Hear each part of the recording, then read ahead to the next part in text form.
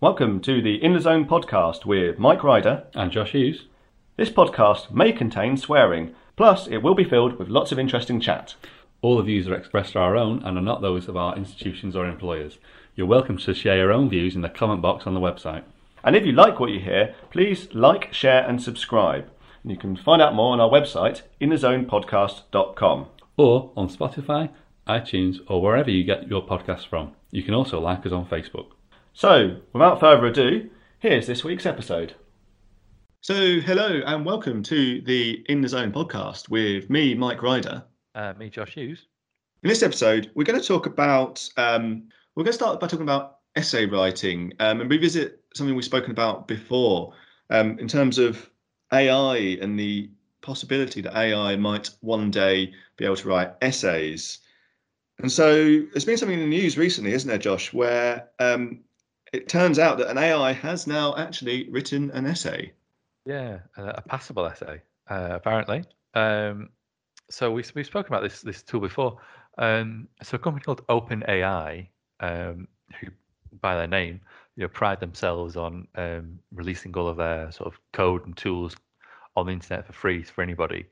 And a few years ago, they made this text generation algorithm or tool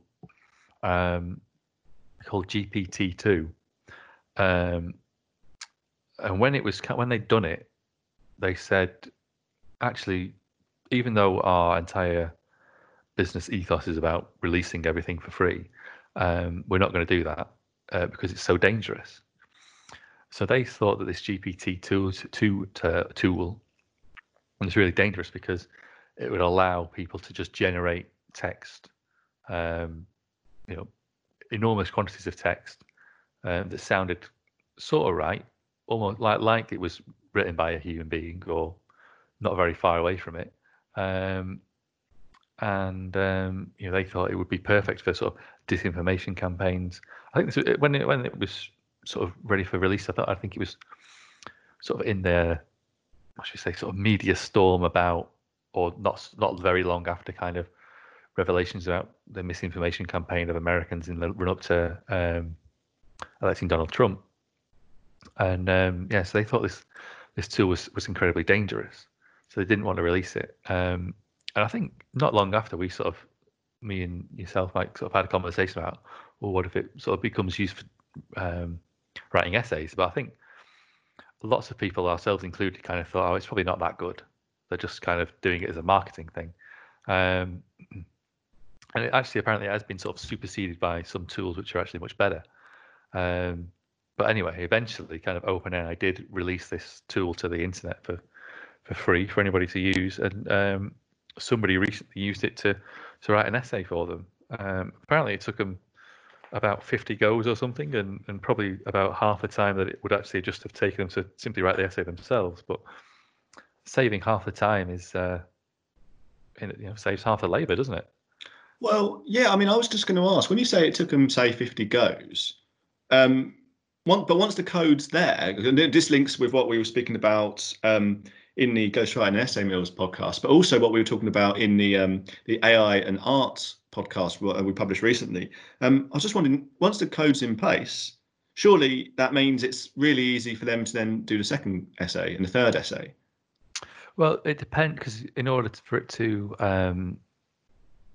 produce an essay, you have to give it something to go off. So you have to give it a writing sample for it to then generate further text from. So I suppose it's almost like you want to give it an abstract of an article or a précis of something, and then you kind of want the tool to fill everything else out for you. But you sort of have to give it that initial data sample.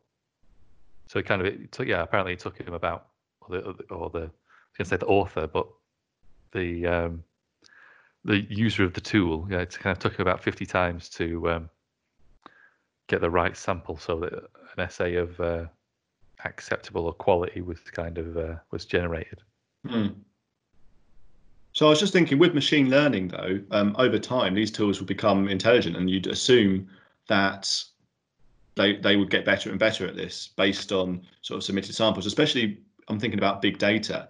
Say if someone like Google had done this, they could be drawing the information from submitted samples from across the world, and then that would make an amazingly persuasive essay tool. Well, yeah, I mean, as I was saying, kind of some companies have put out new tools that have basically superseded GPT-2, and I think Google is one of them. I'm not sure what Google's tool is called. I just Googled it and nothing has come up, so I'm not quite sure. But yeah, no, I think there's probably quite a few companies that have produced tools as good or better, because obviously, as we know, technologies improve at exponential rates. So it's not going to stay at this level for long. No, and I think there are many implications which we've discussed in previous podcasts. But I mean, from an academic angle, obviously, we were talking about cheating when it comes to sort of academia and students essentially just getting an AI to do their work for them. But then obviously it gets worse than that when you think about, well, what this could have impact on, actual real research. And then obviously, of course, in the ability to influence people, be it via mass generated content across the internet. Yeah, and I think so we focus on the academic sort of impacts first. Well, yeah, we start. That sounds good to me.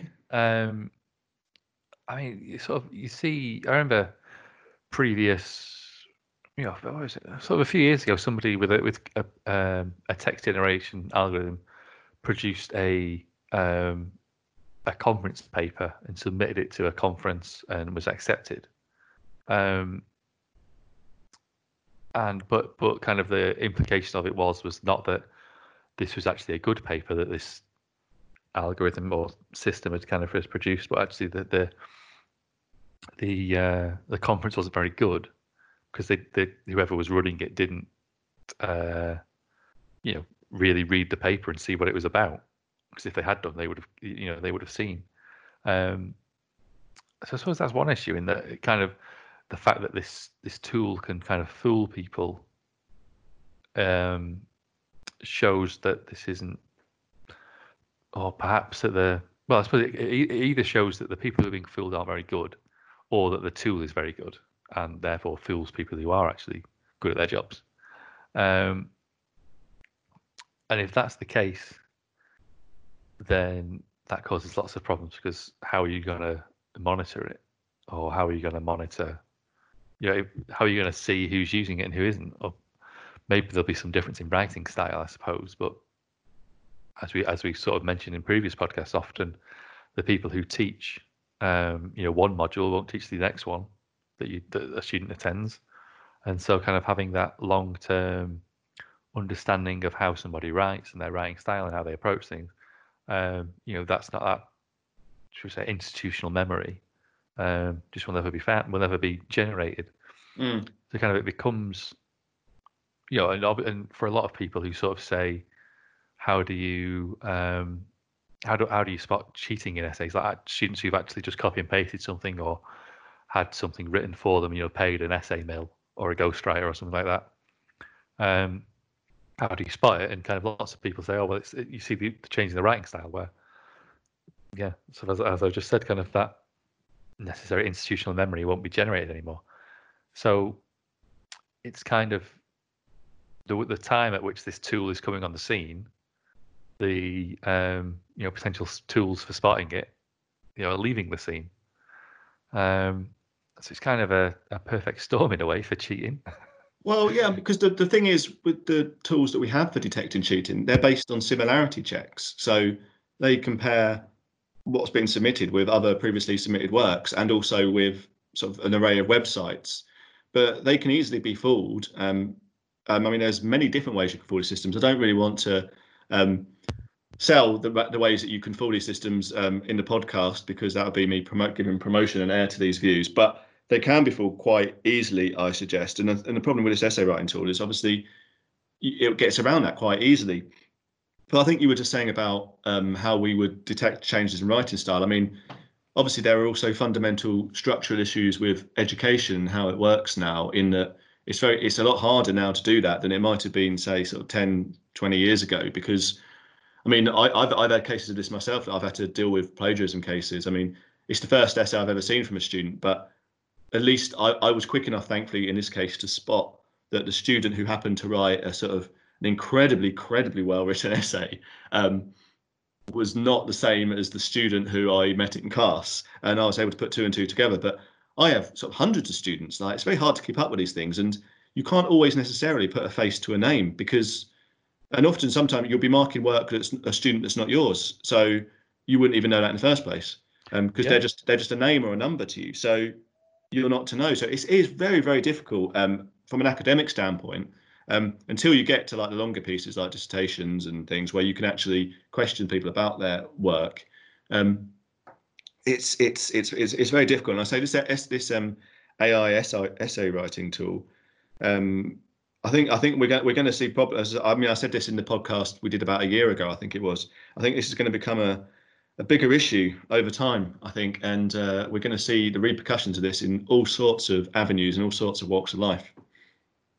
Yeah, because I suppose, to move beyond sort of the academic context, I mean, perhaps the closest thing to our interest is the potential use of this tool for sort of disinformation and information warfare.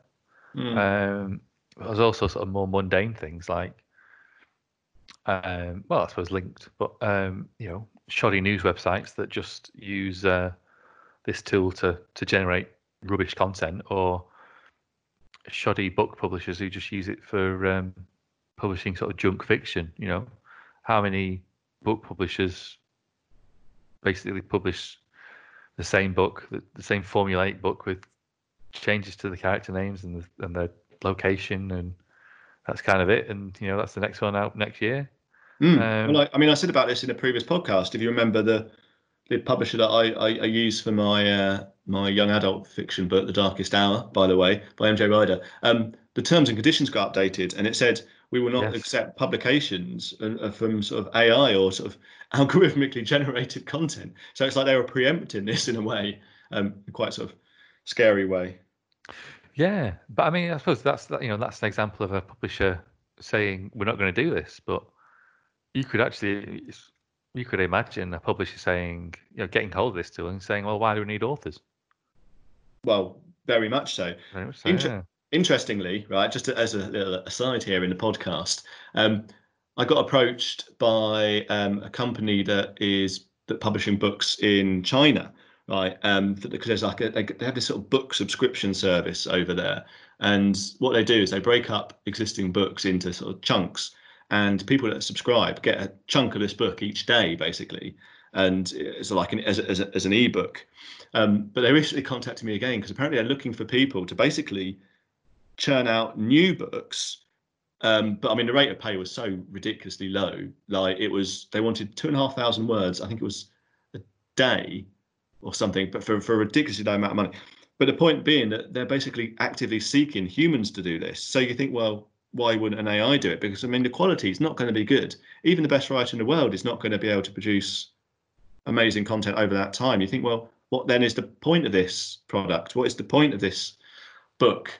I mean, who's really devouring this stuff? It's an absolute bizarre world that's created this situation. I wonder if kind of that is an example of, I can't remember what there's a term for it, but like how 10, 15 years ago, if you went to a petrol station, there would be a automated car wash, and you'd pay however much. Well, I didn't have a car back then, so I didn't pay anything.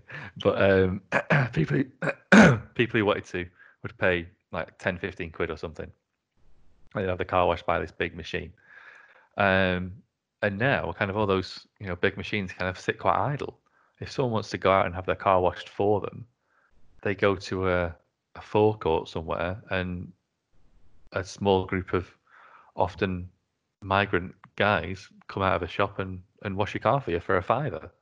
I mean, it's not something that I pay for, but it kind of shows that the price to this automation, often we assume it will be cheaper than human labor, but sometimes it isn't, or it doesn't make human work. Yeah, so it doesn't make money like the people who invested in it thought it would.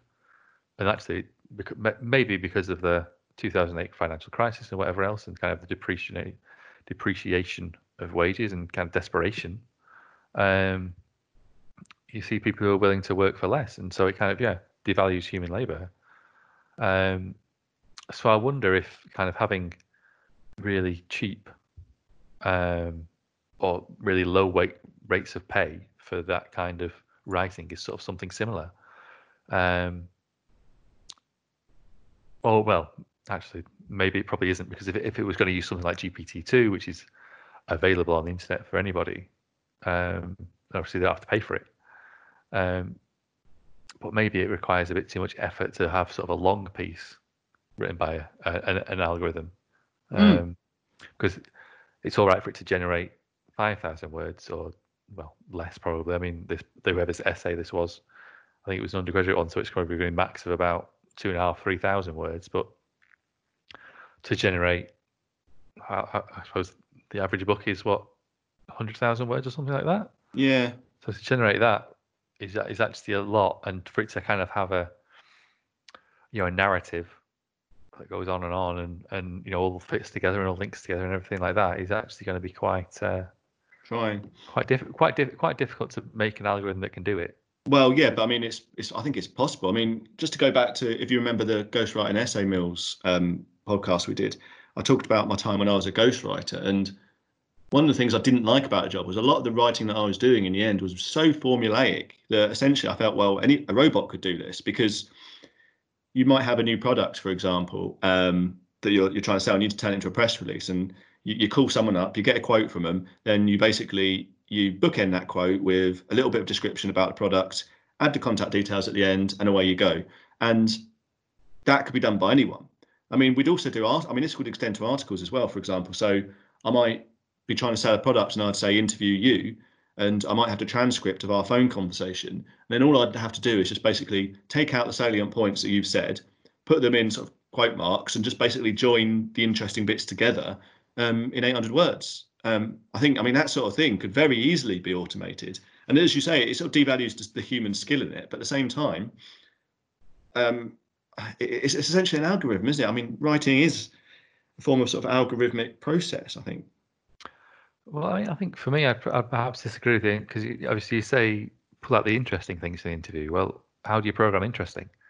Well, yeah, no, completely. I'll take that, isn't it? But I take the point that lots of writing is formulaic, and I think that's the stuff that's ripe for for these sorts of algorithms and these systems and programs, whatever, to do. Like press releases, like you were saying, or shoddy news websites, and lots of there are lots of I suppose they call them content farmers, don't they? In that lots of websites that sort of take news from other websites and rewrite it ever so slightly, and then pretend that they're they're these investigative journalists, or real journalists who go out and get a story. But then again, actually, lots of newspapers basically write the same story as everybody else, don't they? There is that, and they're often led by publishing companies, because what will happen often is when you hear about a news item in the story, if you hear about a news story in the news, often it'll be based on a piece of research or something. And if you dig down a little bit, you think, oh, this research has been published by, just an example, the RSPCA, as just an example, I'm just picking out of nowhere. But actually what you find is actually really it's the RSPCA have decided to make a press release around some sort of minor research they did. That then becomes a news item. So what happens is a lot of these companies will make their own news essentially as a promotional activity, and then suddenly that becomes a news item, which is bizarre, worrying, and all sorts of things all at the same time, where actually you have this sort of capitalistic imperative actually also driving the news, where press releases get turned into actual press. Yeah. I mean, it's not unusual to pick up a paper, whether a local paper or a national paper. You flick a few pages, and then there's an article that's actually got advertisement in very tiny writing at the top. The advertorial type stuff, yeah. I mean, I'm talking even beyond advertorials. Yeah, I mean, I'm talking about they'll just go out their way as a marketing stunt to do some very basic research, which they can then sell to a newspaper under the sort of banner of research, when really it's just a way of them sort of talking about themselves through the back door. Yeah. But it becomes, as I say, it's the formulaic nature that I was getting at, because in a news desk, in a newsroom, you'll be receiving press releases from all sorts of angles all over the time. if you had an AI could very easily churn those into news stories, and then this is where it becomes a problem, isn't it? Because there's no sort of quality control. I mean, there's not very much at the moment anyway, but there's even less in this sense because you don't need a human there, do you? It just automatically turns a press release into a mini news item. Yeah, and I think kind of the point of quality control is something as well. During kind of the recent political times that are very fractious and factional, lots of people will resort to or will share kind of blogs or short pieces on such a body's website that supports their view. And often, if you ever like actually bother to read kind of what these trolls, basically, I guess, or ardent supporters of one side kind of put out, often it's very poorly written, so incredibly biased you couldn't even, a school child would see that's not a good source. But people kind of share it, and yeah, I'd say very low quality. So I think one of the a major issue of this type of technology is that people don't actually care about the quality, and so even if GPT-2 or another or similar type of tool isn't actually that good at what it's supposed to do, it doesn't really matter for political purposes in these types of arenas. And I'm talking kind of the very ardent kind of Trump supporters or Boris supporters or Corbyn supporters or whoever kind of, and not that all of them are particularly susceptible to this kind of content, but you kind of see that a lot of them who get very angry on Twitter kind of seem to be. And the more and more content that's put out from that supports one type of view, and if it's an algorithm like this can be used to put out thousands and thousands of articles every month or week or maybe even every day, it becomes sort of a deluge, doesn't it? And difficult to difficult to deal with. And I think deal with for even the people who support those kind of views that are being reiterated by this AI system. But obviously incredibly difficult to deal with for people who would oppose it, because there's Stalin said something like quantity has a quality all of its own. Yeah, quality all of its own. No, obviously very much so. He was referring to the numbers of soldiers on a battlefield, but I think it's equally applicable here for the numbers of news articles and things. So I agree. Quantity does have a quality of its own, and this really much feeds into the way that the internet works, I think. And I guess there's a risk, there's a possibility here that actually, if these things do become so prevalent, actually it might fundamentally change the way we use and interact with the internet, because I think when you lose the trust of sort of information sources, and you can't tell one thing from another, I think it's going to potentially impact upon what we use the internet for, how we use it. But I think it is a real possibility that, as you say, I think we could almost be deluged by content produced by AI, essentially. Yeah, I mean, the thing is, it's not like this content's really meaningful, is it? It's junk, basically. So I suppose, kind of as we see the quality of stuff that gets shared on social media most of the time, it's most people don't have a very good filter for junk. So I don't know. Perhaps we will be deluged, but more due to the fact that people can't differentiate quality from junk. No, indeed. And I was thinking as well, whilst we were talking, that this doesn't just apply to news as well, because I was thinking about spam emails actually. And I do a bit of work with one of the universities I work for in the IT department. We write blogs about cybersecurity and things. We're quite interested in spam and phishing emails and things. And one of the things with these emails is obviously the thing that often can make them obvious to you is that like the spelling might be bad, or it might not be designed correctly, or something like that. But I think there's a real possibility that these AI could be used to actually mass produce, format an inordinate number of spam emails. So actually there's a big potential for fraud from this, because a part of me thought to myself, when I see all these spam emails, I thought, you know what?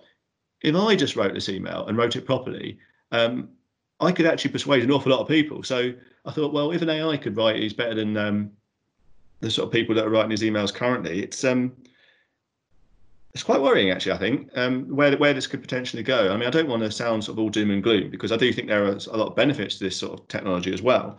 But I think fundamentally, this is going to change an awful lot of the way that we all behave and interact online and beyond online as well. If you go into the world of academia with this sort of essay writing that we were talking about and so on, and even books, print media, news items. Yeah, I think that the potential implications are massive. Yeah, absolutely. I think, and I think it's one of the things that we probably won't be able to comprehend until kind of the effects are here. No, but it's been interesting to actually be able to follow this news story, because, as you say, I sort of made my foreboding prediction about this. I think when we were talking about it before. I mean, as I say, it was a good number of months ago, maybe even a year ago. And obviously, to see this news item come out, it's like, well, we knew that was going to come at some point, didn't we?